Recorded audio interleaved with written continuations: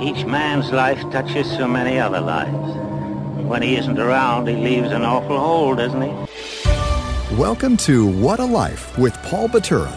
Paul is a best-selling author, writer, Fox News contributor, and vice president of communications at Focus on the Family. This is a show about the extraordinary value of every life. It's a show about movers, shakers, and culture shapers. And now, here's your host, Paul Batura. Well, thanks again for the introduction, Dr. Bill. Welcome to the program. I don't know where you are listening to this. Maybe you're out and about getting ready for Christmas. It is, after all, the third weekend of Advent. But thanks for sharing some of the time with us. And special thanks to the Salem Media Group for producing and distributing the program. And all credit to Matt on the other side of the glass for producing. Okay, if you're looking for a fun gift to give a sports fan for Christmas, the book we're going to talk about today would be a good choice. My friend John Strege is back on the show. He's the book's author, and this title is just out. It's entitled In the Big Inning, kind of cute there, Where Faith Meets Sports, a Christian sports writer's perspective. Now, John has authored 7 other books, including Tiger, a biography of Tiger Woods, and then there's another best-selling book that he wrote called 18 Holes with Bing, Golf, Life, and Lessons from Dad, which he co-authored with Nathaniel Crosby, who is Bing's son. John is a long-time scribe for Golf Digest, where he still contributes from time to time, and he's a lifetime honorary member of the Baseball Writers Association of America. John, it is good to have you back on the show. Well, I appreciate it, Paul. It's always good to talk to you anyway. Well, it's fun to have you so close to Christmas when many of us hear the name Bing Crosby. I mean, it's just synonymous with Christmas, and your book wasn't about necessarily white Christmas, but tell me, you kind of have been around the Crosby family, maybe even close to Christmas. Yes. I got to know Nathaniel, who was a very good golfer in his own right, played professionally on the European Tour, won the U.S. Amateur 4 years after his dad died, unfortunately. But I got to know him through golf, and I actually came up with the idea to do a book with him on his dad and golf. And I remember this is probably 7-8 years ago. To start the research on it, I drove up to the Crosby estate in Hillsborough, California, just outside San Francisco, a very high rent district. So I met with Nathaniel there. I met Catherine Crosby.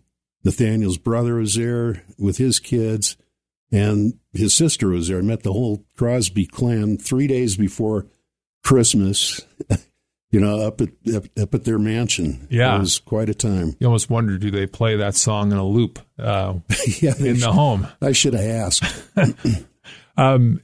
Bing was a good golfer. Yeah, very good golfer.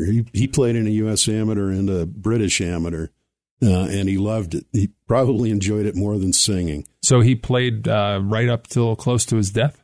Yeah, he was walking off a golf course in Spain after he'd finished the last Christmas show he did, the one where he taped The Little Drummer Boy with David Bowie. Oh, that's a famous clip. We see that all the time. And he was over there doing that, and then wanted a little rest and relaxation and playing some golf with friends in Spain, and came off the 18th green and collapsed and died of a heart attack. I did not know that.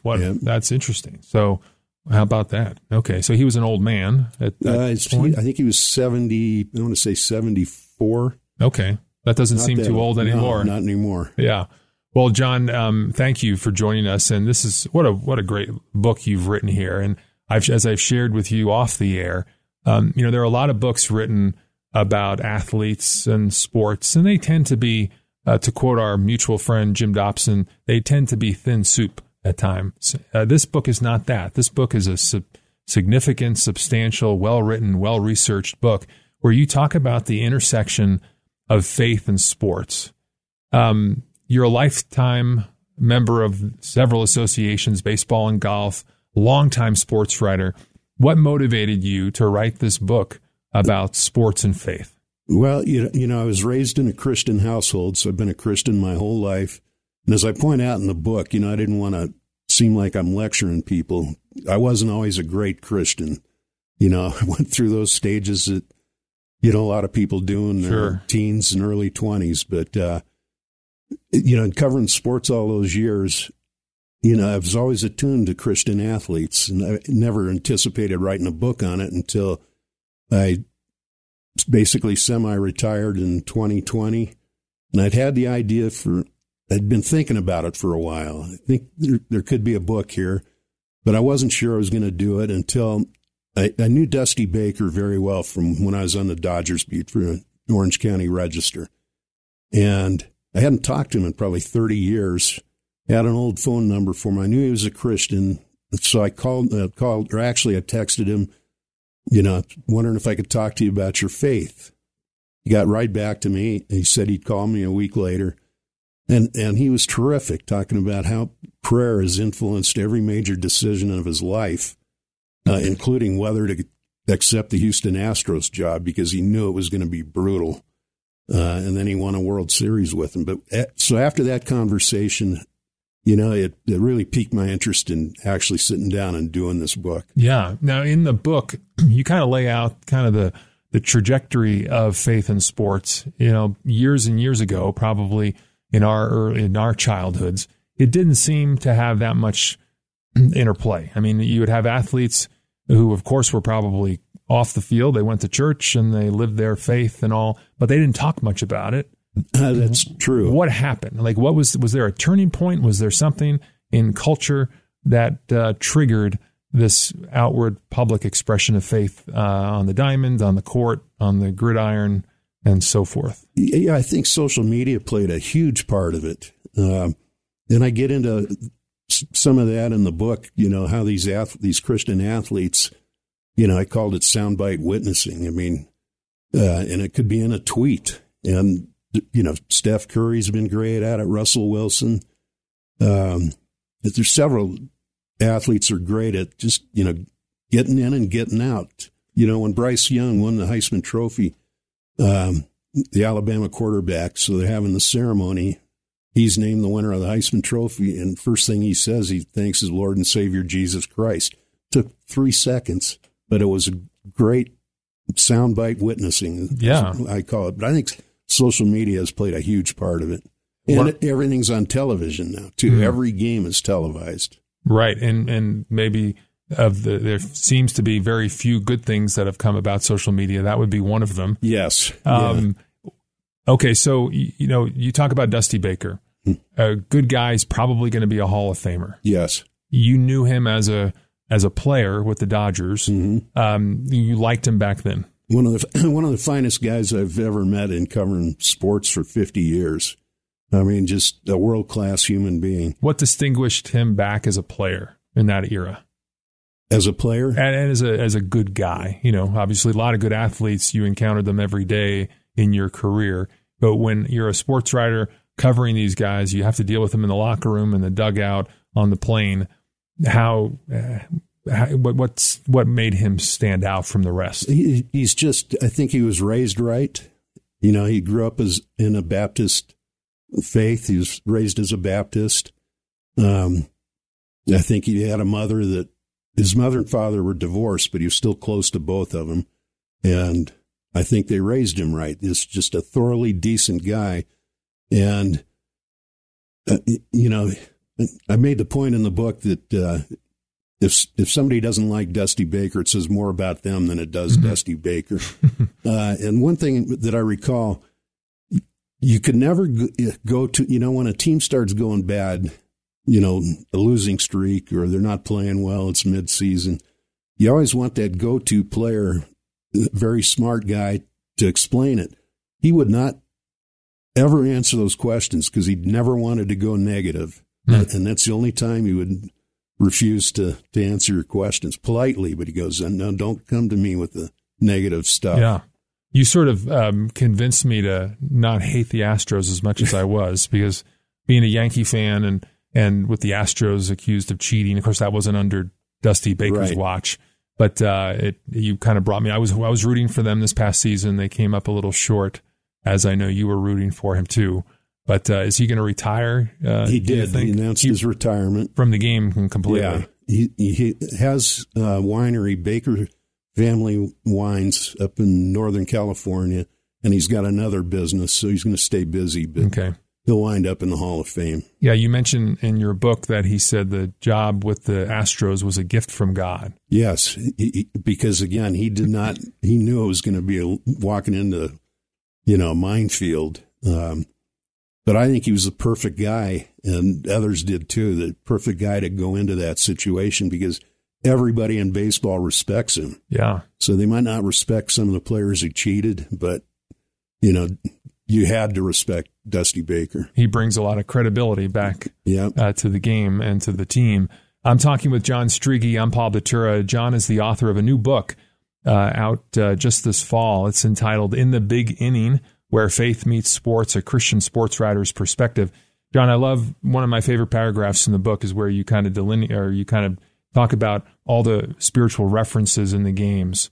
So let me just read this. You said, we have the New Orleans Saints, the Hail Mary, the Holy Roller, the Immaculate Reception, the Padres, the Los Angeles Angels, Tommy Lasorda's Big Dodger in the Sky, Amen Corner at Augusta National, the Church Pew Bunkers at Oakmont Country Club. I wasn't aware of that one. I did not know that one, but you would. God Bless America, sung at Philadelphia Flyer home games, and then, of course, Notre Dame's Touchdown Jesus. That must have been a fun list to compile. Yeah, it was. Because a lot of people don't want Christianity and sports to intersect at all, and I'm going, it's everywhere in sports, and that's why I wrote that paragraph. It's kind of refreshing, right? In an era where we see animosity directed towards Christians and sort of even believers vilified in a lot of different forums. Here you can't hardly turn away and not run into a sports reference and a religious reference in sports. Yeah, I find it amusing. As hard as people try to keep sport, don't want sports and Christianity to intersect. It's there everywhere. And again, it goes all the way to the players who have all these platforms now, Christian players to witness, even if it's just, citing or thanking your Lord and Savior Jesus Christ and then answering questions. Yeah, you've been covering sports for decades now, and when you were covering them back in the day, when a player would maybe make a reference or you knew they were a person of faith, what type of how was that received by the press corps? Was there a roll of the eye? Was it how would you qualify it? A collective eye roll for sure. And I mentioned in the book, I was guilty at times too.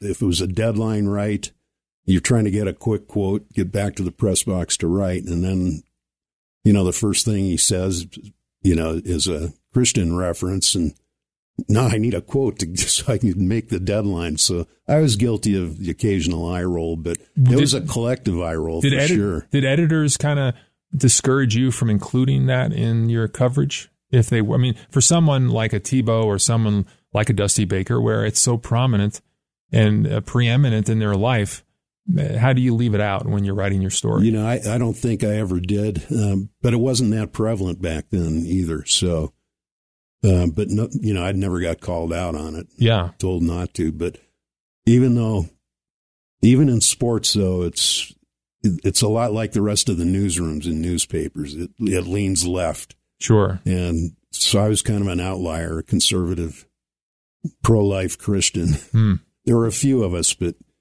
we tended to, not talk about it much just because we were so outnumbered. Yeah, yeah. Did you ever feel any type of tension between you and others, or did you kind of just manage that? No, only when I didn't have to go into the office all that often, but when I did, it was overwhelmingly, liberal. Sure. Again, even in sports. So, yeah. When it's 1 against 10 or 2 against 10 other people, you just you don't want to enter into those conversations. Chaplains have been a part of professional sports for a long time. Yeah. Did you have much interaction with them as a writer? No.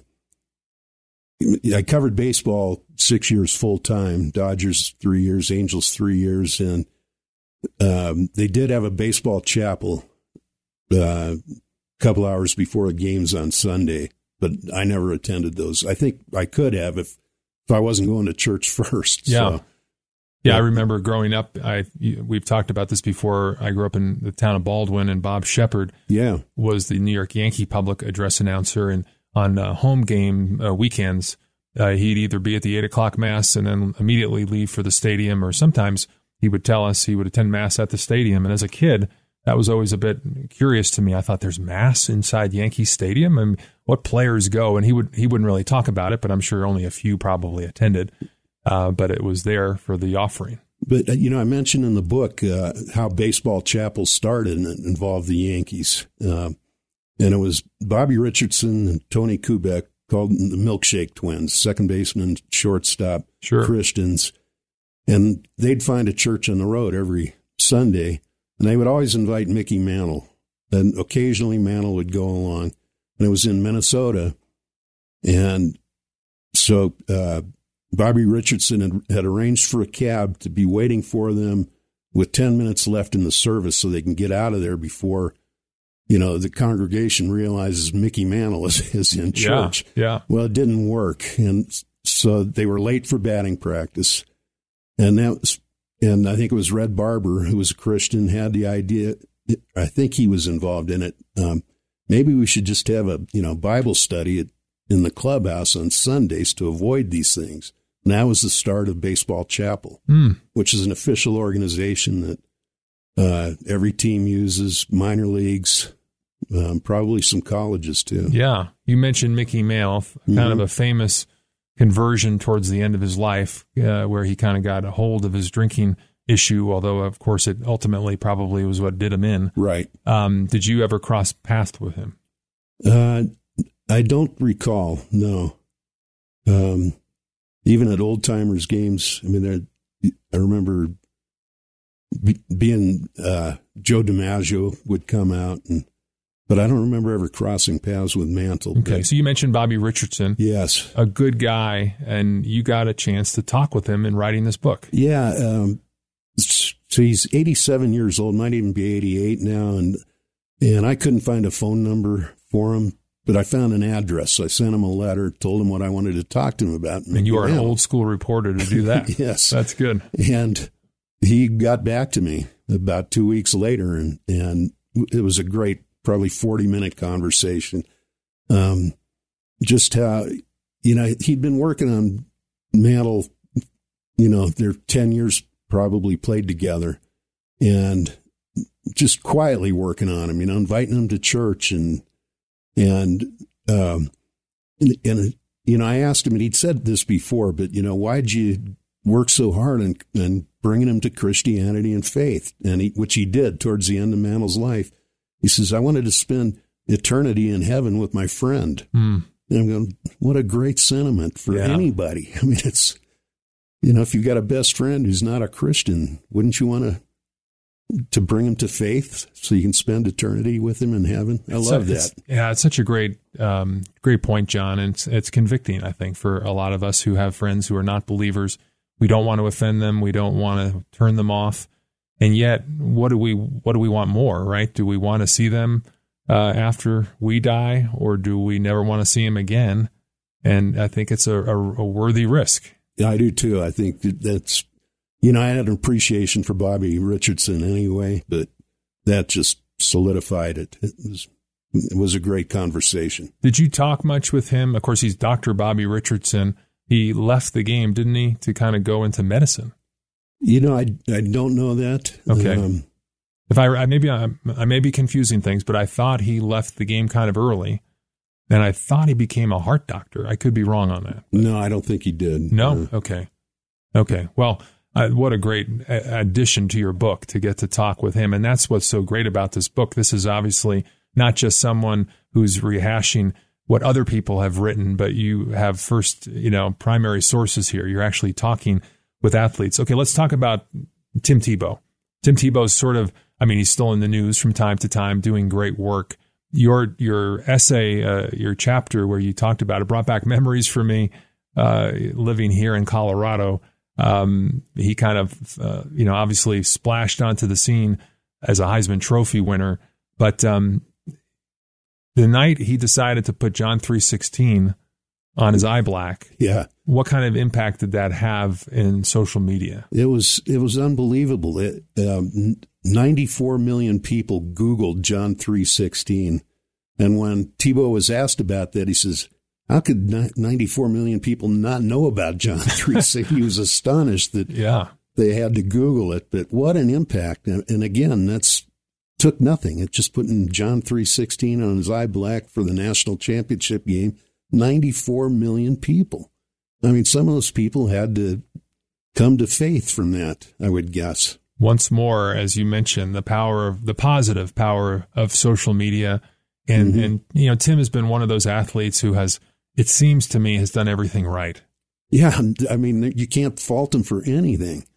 I mean, no misstatements. No, I mean, he's been great for Christianity and he's still prominent, on college football game day. And sure. And, I've never met him, but I love the guy. You mentioned in your book, the Super Bowl commercial that he filmed with Focus on the Family, or my organization. And, that was an extraordinary season for us. The idea was hatched and we reached out to him. And then when he agreed to do it, we didn't release it to the press ahead of time. We just simply talked about the fact that Tim Tebow would be starring in a commercial with his mom, and press immediately got the impression that it was an anti-abortion ad, and they just went bananas. They did. I mean, it was like you'd think we were, doing something illegal given the amount of press we received, but it was quite the hit of a commercial. It was, and to his credit, Tebow never backed down from it. I mean, he didn't shy away from it because, his own story, the doctors thought his mom should abort him because I forget what the complication was. And she said, no, I'm not going to abort him. So, I mean, that's part of his story. And I love the fact that he didn't back away from all that criticism after that commercial aired. No, he's been a stalwart, and we actually hosted him just a few weeks ago at an event in California. It was with some friends of the ministry, and during that Super Bowl commercial, there was a woman who reached out to us who was pregnant at the time. Her name was Susan. We kind of nicknamed her within the organization Super Bowl Susan, and she was carrying a baby. She was planning to abort that child, but she saw the ad, and she said, I can't go through with it. And so she gave birth to baby Evita, and that baby is now 13 years old. Oh, I love that story. So we invited Tim and his mom and Susan and Evita, and they surprised one another. Tim didn't know it was coming, and they got a chance to meet for the first time, and you can imagine the tears were flowing. Oh, I can only imagine. That is fantastic. Yeah, it's a great pro-life story, and once more, someone who was willing to be public about their faith, to be public about their beliefs. And that's what this book highlights, of course, are people who are bold, people who are not afraid to back away. And it empowers other people, I think. And if Tebow's so comfortable with it, other Christian athletes, follow suit. You quote, is it Dr. Billy Graham? When one man... Mm-hmm. You know the quote? Yeah, I do, about stiffening. I don't remember the quote exactly, but yeah. I think it's when one man takes a stand, the spines of others are stiffened. Yeah. Mm-hmm. And that is what, as believers, I think we're called to do and called to be. John, we're going to hold you on here for the second half of the show, but just if people want to get the book, where's the best place for them to get the book in time for Christmas? It's available on, Amazon.com, BarnesandNoble.com, Books A Million, wherever you do your book shopping online. Yeah. The book is entitled In the Big Inning, Where Faith Meets Sports, a Christian Sports Writer's Perspective. The John Strege, it's Strege. And it's just a great book. I could see this fitting into a stocking very easily. It's just a fantastic book especially if there's a Christian sports fan in your family. It's going to be an encouraging read. It's going to be an inspirational read. John, when we come back, I'd love to talk with you about more in the book. I want you to answer the question, does God care who wins? Does God root for particular teams? And then I'd love to talk about some other people, names like James Naismith and Eric Liddell, and all these stalwarts of the faith. So hang on, and when we come back, more from John Strege, author of In the Beginning. Welcome back. I'm Paul Batura. This is What a Life, Lessons from Legends. We're talking with John Strege. He is the author of a new book, In the Big Inning, Where Faith Meets Sports, a Christian sports writer's perspective. And John is author of numerous books, including the first biography on Tiger Woods, a book about Bing Crosby and golf, a wonderful book I'd love to talk with you about too, John, about your daughter Hannah. Yeah. And let's take a break from sports for a minute, because you and I, this is where our hearts really lie, and that is adoption. And tell us, who is Hannah? Well, Hannah is our 24-year-old daughter now, recently graduated with her master's degree from Baylor in social work, wants to get into adoptions. But it all started, we went through infertility issues, my wife and I, and she had premature ovarian failure. And needless to say, she was devastated, as was I. And when she learned that news, the first thing she asked the doctors, can we adopt embryos, frozen embryos, because they'd started to come into the news. There's all these frozen embryos that infertility treatments, and families already had enough kids, and they've got these remaining frozen embryos. And we ended up adopting Hannah as a frozen embryo, the first of its kind, and it sort of launched a movement. Wow. I think this was God's hand at work, not ours. All we wanted to do is have a kid, you know, and it became so much bigger than that. With the help, back then, Dr. Dobson at Focus on the Family was a big advocate for us, became a friend. But yeah, you had the question. I mean, is this an ethical thing to do? Yes. And he had to search for answers himself. And he came back, he says, yeah, if these families aren't going to go back for them, they should be adopted. And I mean, and we've been fans of Focus on the Family ever since, needless to say. Well, we appreciate that. I mean, how many, is there a number out there of how many embryos are now frozen? It's probably in the millions. And the sad thing is, and we've tried to emphasize, we're trying to solve a problem, but I think they just keep creating more of a problem because, some of these fertility doctors, they get the patients, they'll do anything to have a child. And if it means creating 30 embryos and you have twins and now you got 25 remaining embryos that are in frozen storage, it's not a good thing. Yeah, they want, I mean, the ethical side of this is they're creating all these embryos because they want to be able to select the best embryos based on their determination.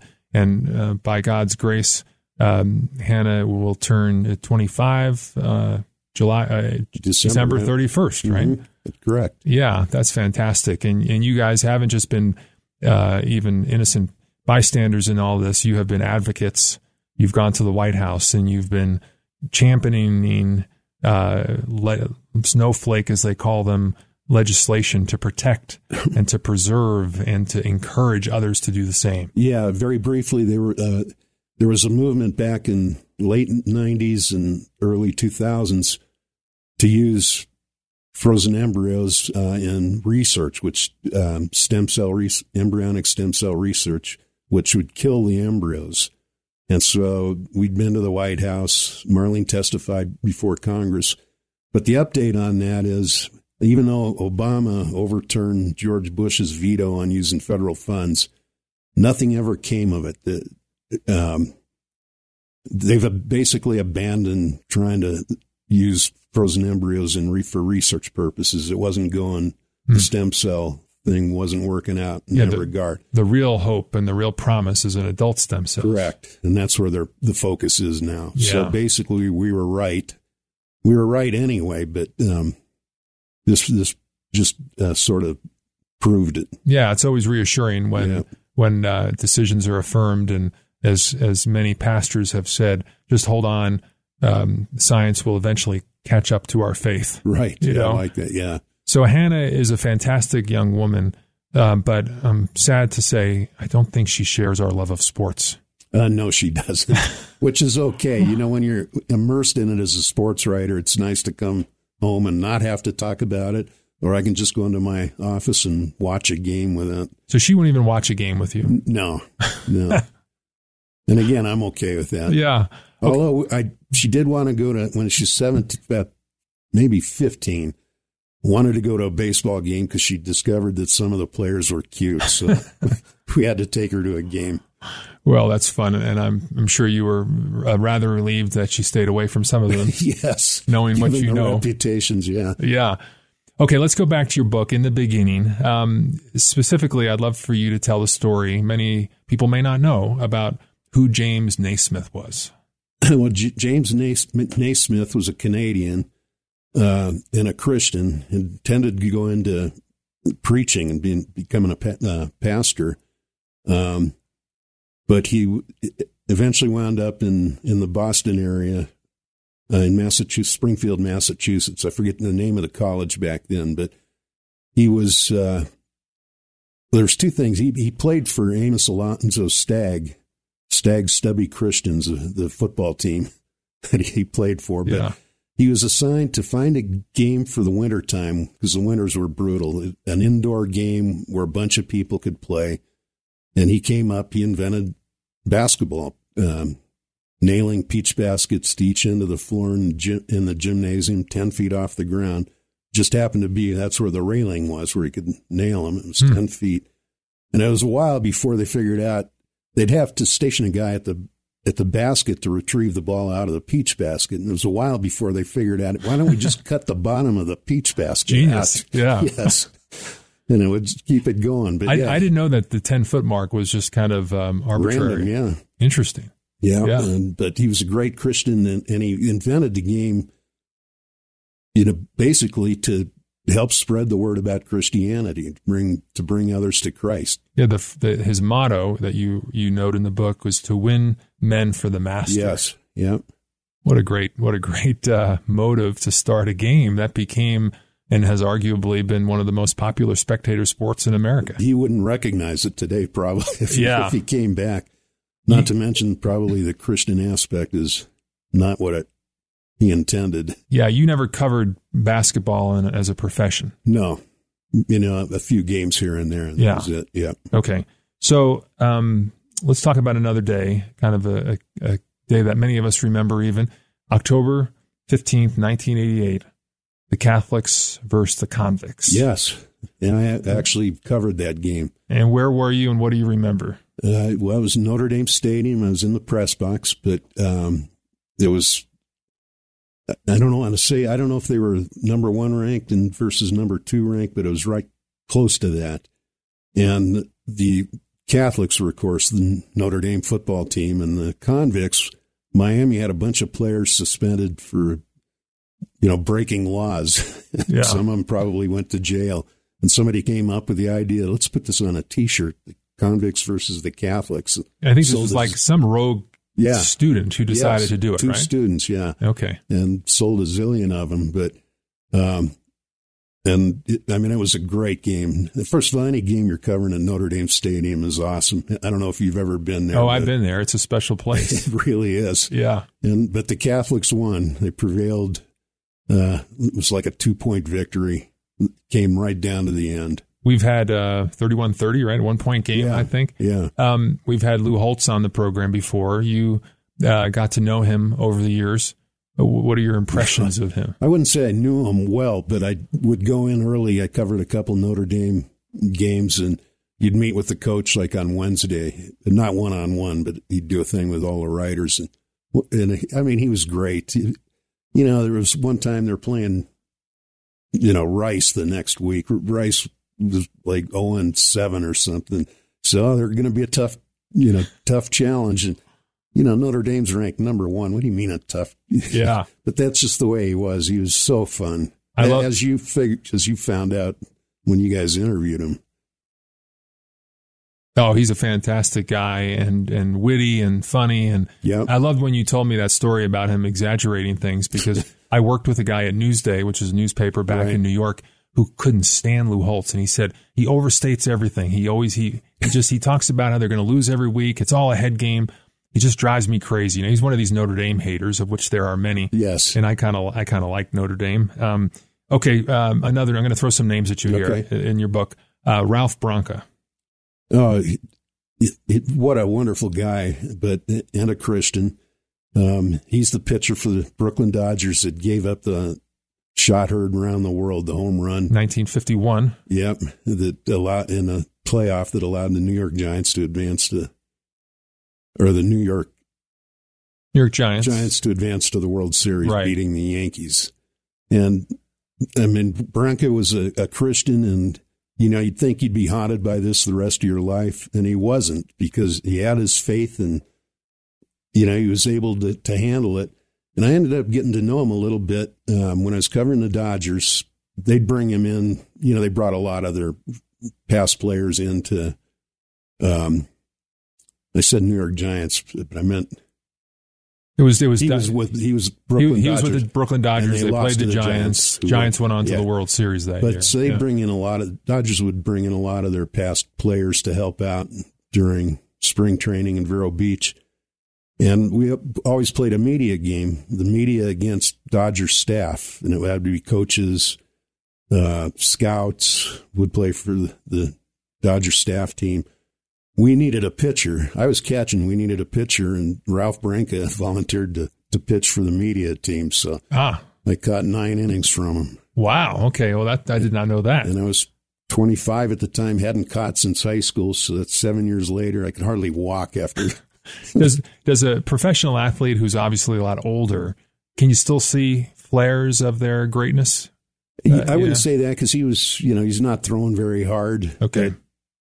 You could tell the comfort level was there for sure. Yeah. But he was just such a nice guy. I mean, and that was one of my great memories from spring training. You have to think that players who kind of have that bummer of a birthmark to have been the player who gave up the home run, or Bill Buckner, who the ball goes through his legs. I mean, some of those people, it sticks with them. They're haunted by it. Yeah.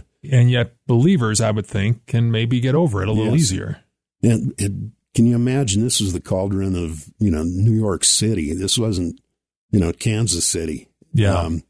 This is New York City, where, you know, you're expected to win and perform. And, you know, I'm sure he got pilloried, but he handled it just so gracefully the rest of his life. I also wonder if fans back then were maybe a little bit more measured, a little bit more sane than some are today. I mean, for some people, this is a real, you know, and you don't really get into that much in the book today, but I'm curious for your impressions as a writer, how you have, throughout the course of your career, how have you seen fans react? Has the fan mania changed in the decades that you covered sports, where it's become almost too much? Yeah, there's no question it's changed. And again, social media is a big part of that. Everybody's an expert, and, you know, you throw out an opinion on Twitter, and, you know, immediately there'll be 10 people, you know, arguing with you. Yeah. So it's changed in that regard. Plus, you know, again, every major league, NFL, major college football game is televised somewhere. So every game is on television in every sport. You know, and these sports fanatics, it's changed dramatically. Not necessarily for the better, but, you know, we all have opinions. Yeah. I'm talking with John Strege. He's the author of a new book, In the Big Inning, Where Faith Meets Sports, a Christian sports writer's perspective. I'm Paul Batura. You're listening to What a Life, Lessons from Legends. Lots of legends in this book. Another one is Oral Hershiser. And at Focus on the Family, we did a bunch with Oral back in his Dodger days, probably right as he was wrapping up his time with the Dodgers. You crossed paths with him a lot. Yeah. Tell us about your impressions of him. Just, you know, again, another very solid Christian who, you know, as I mentioned in the book, in the 1988 World Series, he was the World Series MVP, but in the second game he pitched, he was seen on the bench singing to himself, and he didn't want to tell anybody what it was. He was on the Johnny Carson show after the Dodgers won the series, and Carson got it out of him. He was singing the doxology to himself. a very good guy to deal with and a solid Christian. Yeah. You mentioned in the book that players who have a faith tend to have a ballast about them, a little bit more of a, not too high, not too low. Right. I'm sure, could you almost tell at first glance who the Christians were and who the non-Christians were? That's a great question. I hadn't thought of that before until you just bring it up. But yeah, I think they're, because their highs and lows are tempered by their faith. I mean, I think that's a great observation. I wish I'd have made it in my book. Well, I kind of picked up on it as you talk about, because obviously you're featuring some of these great players and you're lauding them. I mean, you're not lionizing them as someone, they don't deserve to be, treated any differently than anyone else. But, I think one of the reasons I do this show is because I think you and I share an appreciation for talent for people who are just good people. Right. And there's so much negative news out there. There's so much negative, it's almost like if you want to get on the headlines, you have to do something bad. Right. And here, one of the great guys that you mentioned in the book is Vince Scully. Oh, man. One of the best guys any of us have, ever been privileged to know. Tell us about the first time you met him. Well, I started on the Dodger beat in mid-season 1978, and for the first couple of years, we still had an advertising trade-out with the team. Several newspapers in Southern California did, which means they'd pick up your travel. We'd give them advertising in exchange. But we're traveling on the team plane. It's wherever they're going, we're going with them. The nice team way to buses, go, right? And so you get to know everybody. And Scully was just one of the nicest guys in the history of sports. Very easy to get to know. We love his. I mean, as a listener, I mean, you had the privilege of listening to him in California. I only had listened to him on the Game of the Week, right, on NBC when I was a kid. But that storytelling ability. I mean, he had a way of framing things in a gentle and yet a very colorful way. And it was remarkable because he would weave those stories in as he's calling the games on the radio and never had to carry it over to the next, they make the third act, never had to carry it over. Somehow his timing was impeccable to get that story told before the third act of an inning. He was so good. Would there be anything that would surprise us about him? Nothing. I mean, his Christian faith was solid. I talked to Ross Porter, who was the other Dodger broadcaster, 28 years alongside him. Another great guy. Can you imagine, your second fiddle to the GOAT, the greatest of all time? Yeah. But I talked to him about it, and he says he never saw Vince Scully, not once in 28 years, be rude to anybody. Which is saying something, because he was always getting approached, even if he's in a hurry, for autographs or photos. He never missed Mass. He was raised a Catholic, never missed Mass, he said, and the whole time he knew him, either go on Saturday night or Sunday morning, even on the road. Yeah.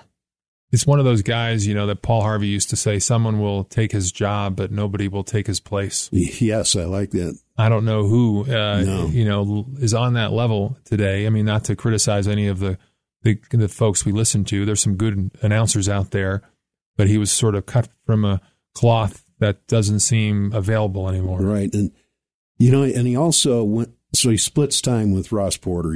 Vin probably does first 3 innings, Porter the next 3, and then Vin would close it out. He never listened to his partners because he didn't want it to influence anything he said. So he'd leave the radio booth until it was time for him to come back. And he's a total professional, but one of the world's greatest guys. Wow.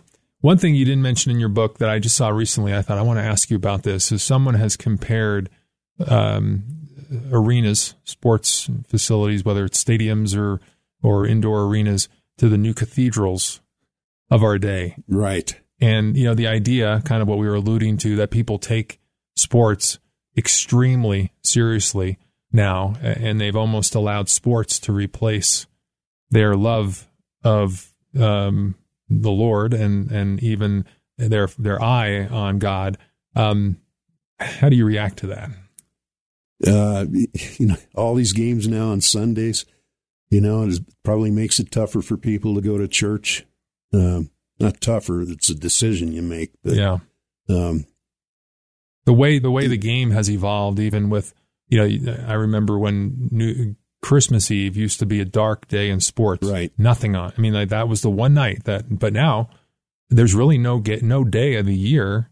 Christmas Eve, Christmas Day. I mean, Christmas Day on the NBA has become a big thing. Yeah, great ratings, and the arenas are sold out. And, the churches are empty, but the stands are full. Unfortunately, and I point some of that out in the book that church attendance is in decline anyway, across the board, everywhere, and it's very sad, but it's a fact of life.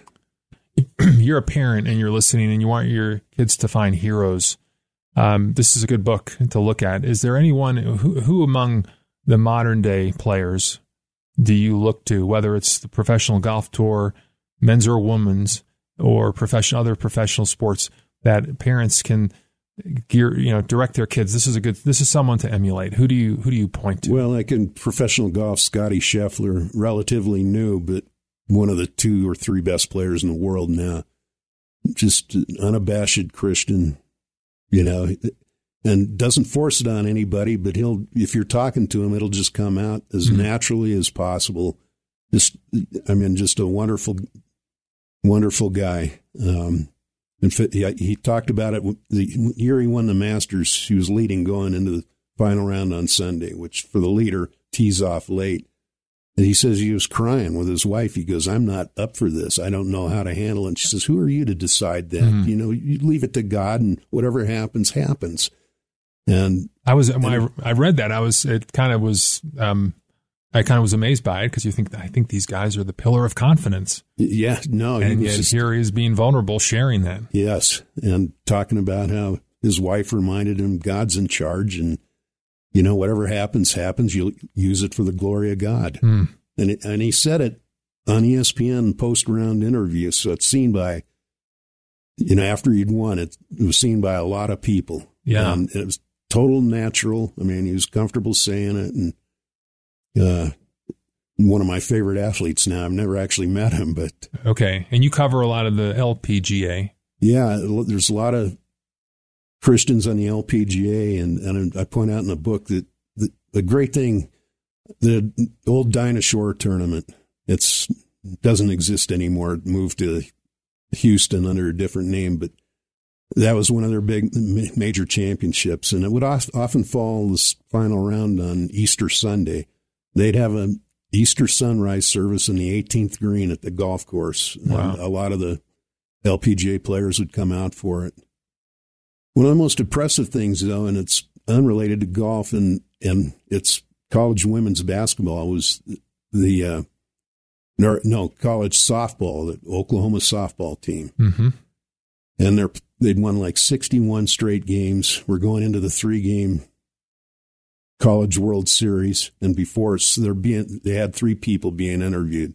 Had no idea what the question was going to be.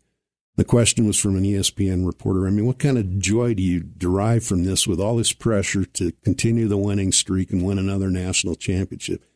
And each of the 3 players, I mean, this wasn't staged. They weren't ready for this question. Said, well, our joy, each one said in a different way, our joy comes from above, from the Lord. Mm. What we do here isn't, doesn't give us the joy. Our joy is dependent on our Christianity, our faith, and our love of Jesus. All 3 of them said this. And it kind of went viral, too. I loved it. Yeah. What an encouraging place to land. Because there's a lot of us who sort of lament where culture is, but yet there are diamonds in the rough. There are. No pun intended when talking about golf. But, John, you've done a great job pulling this out, encouraging people to look towards this intersection of faith and sports is a good thing. And you did a wonderful job. John's book is In the Beginning, Where Faith Meets Sports, a Christian sports writer's perspective. John, thanks for joining us, and Merry Christmas. Thank you, and Merry Christmas to you and your beautiful family. Thank you. Thanks for listening to What a Life with Paul Batura. Let him know what you're thinking.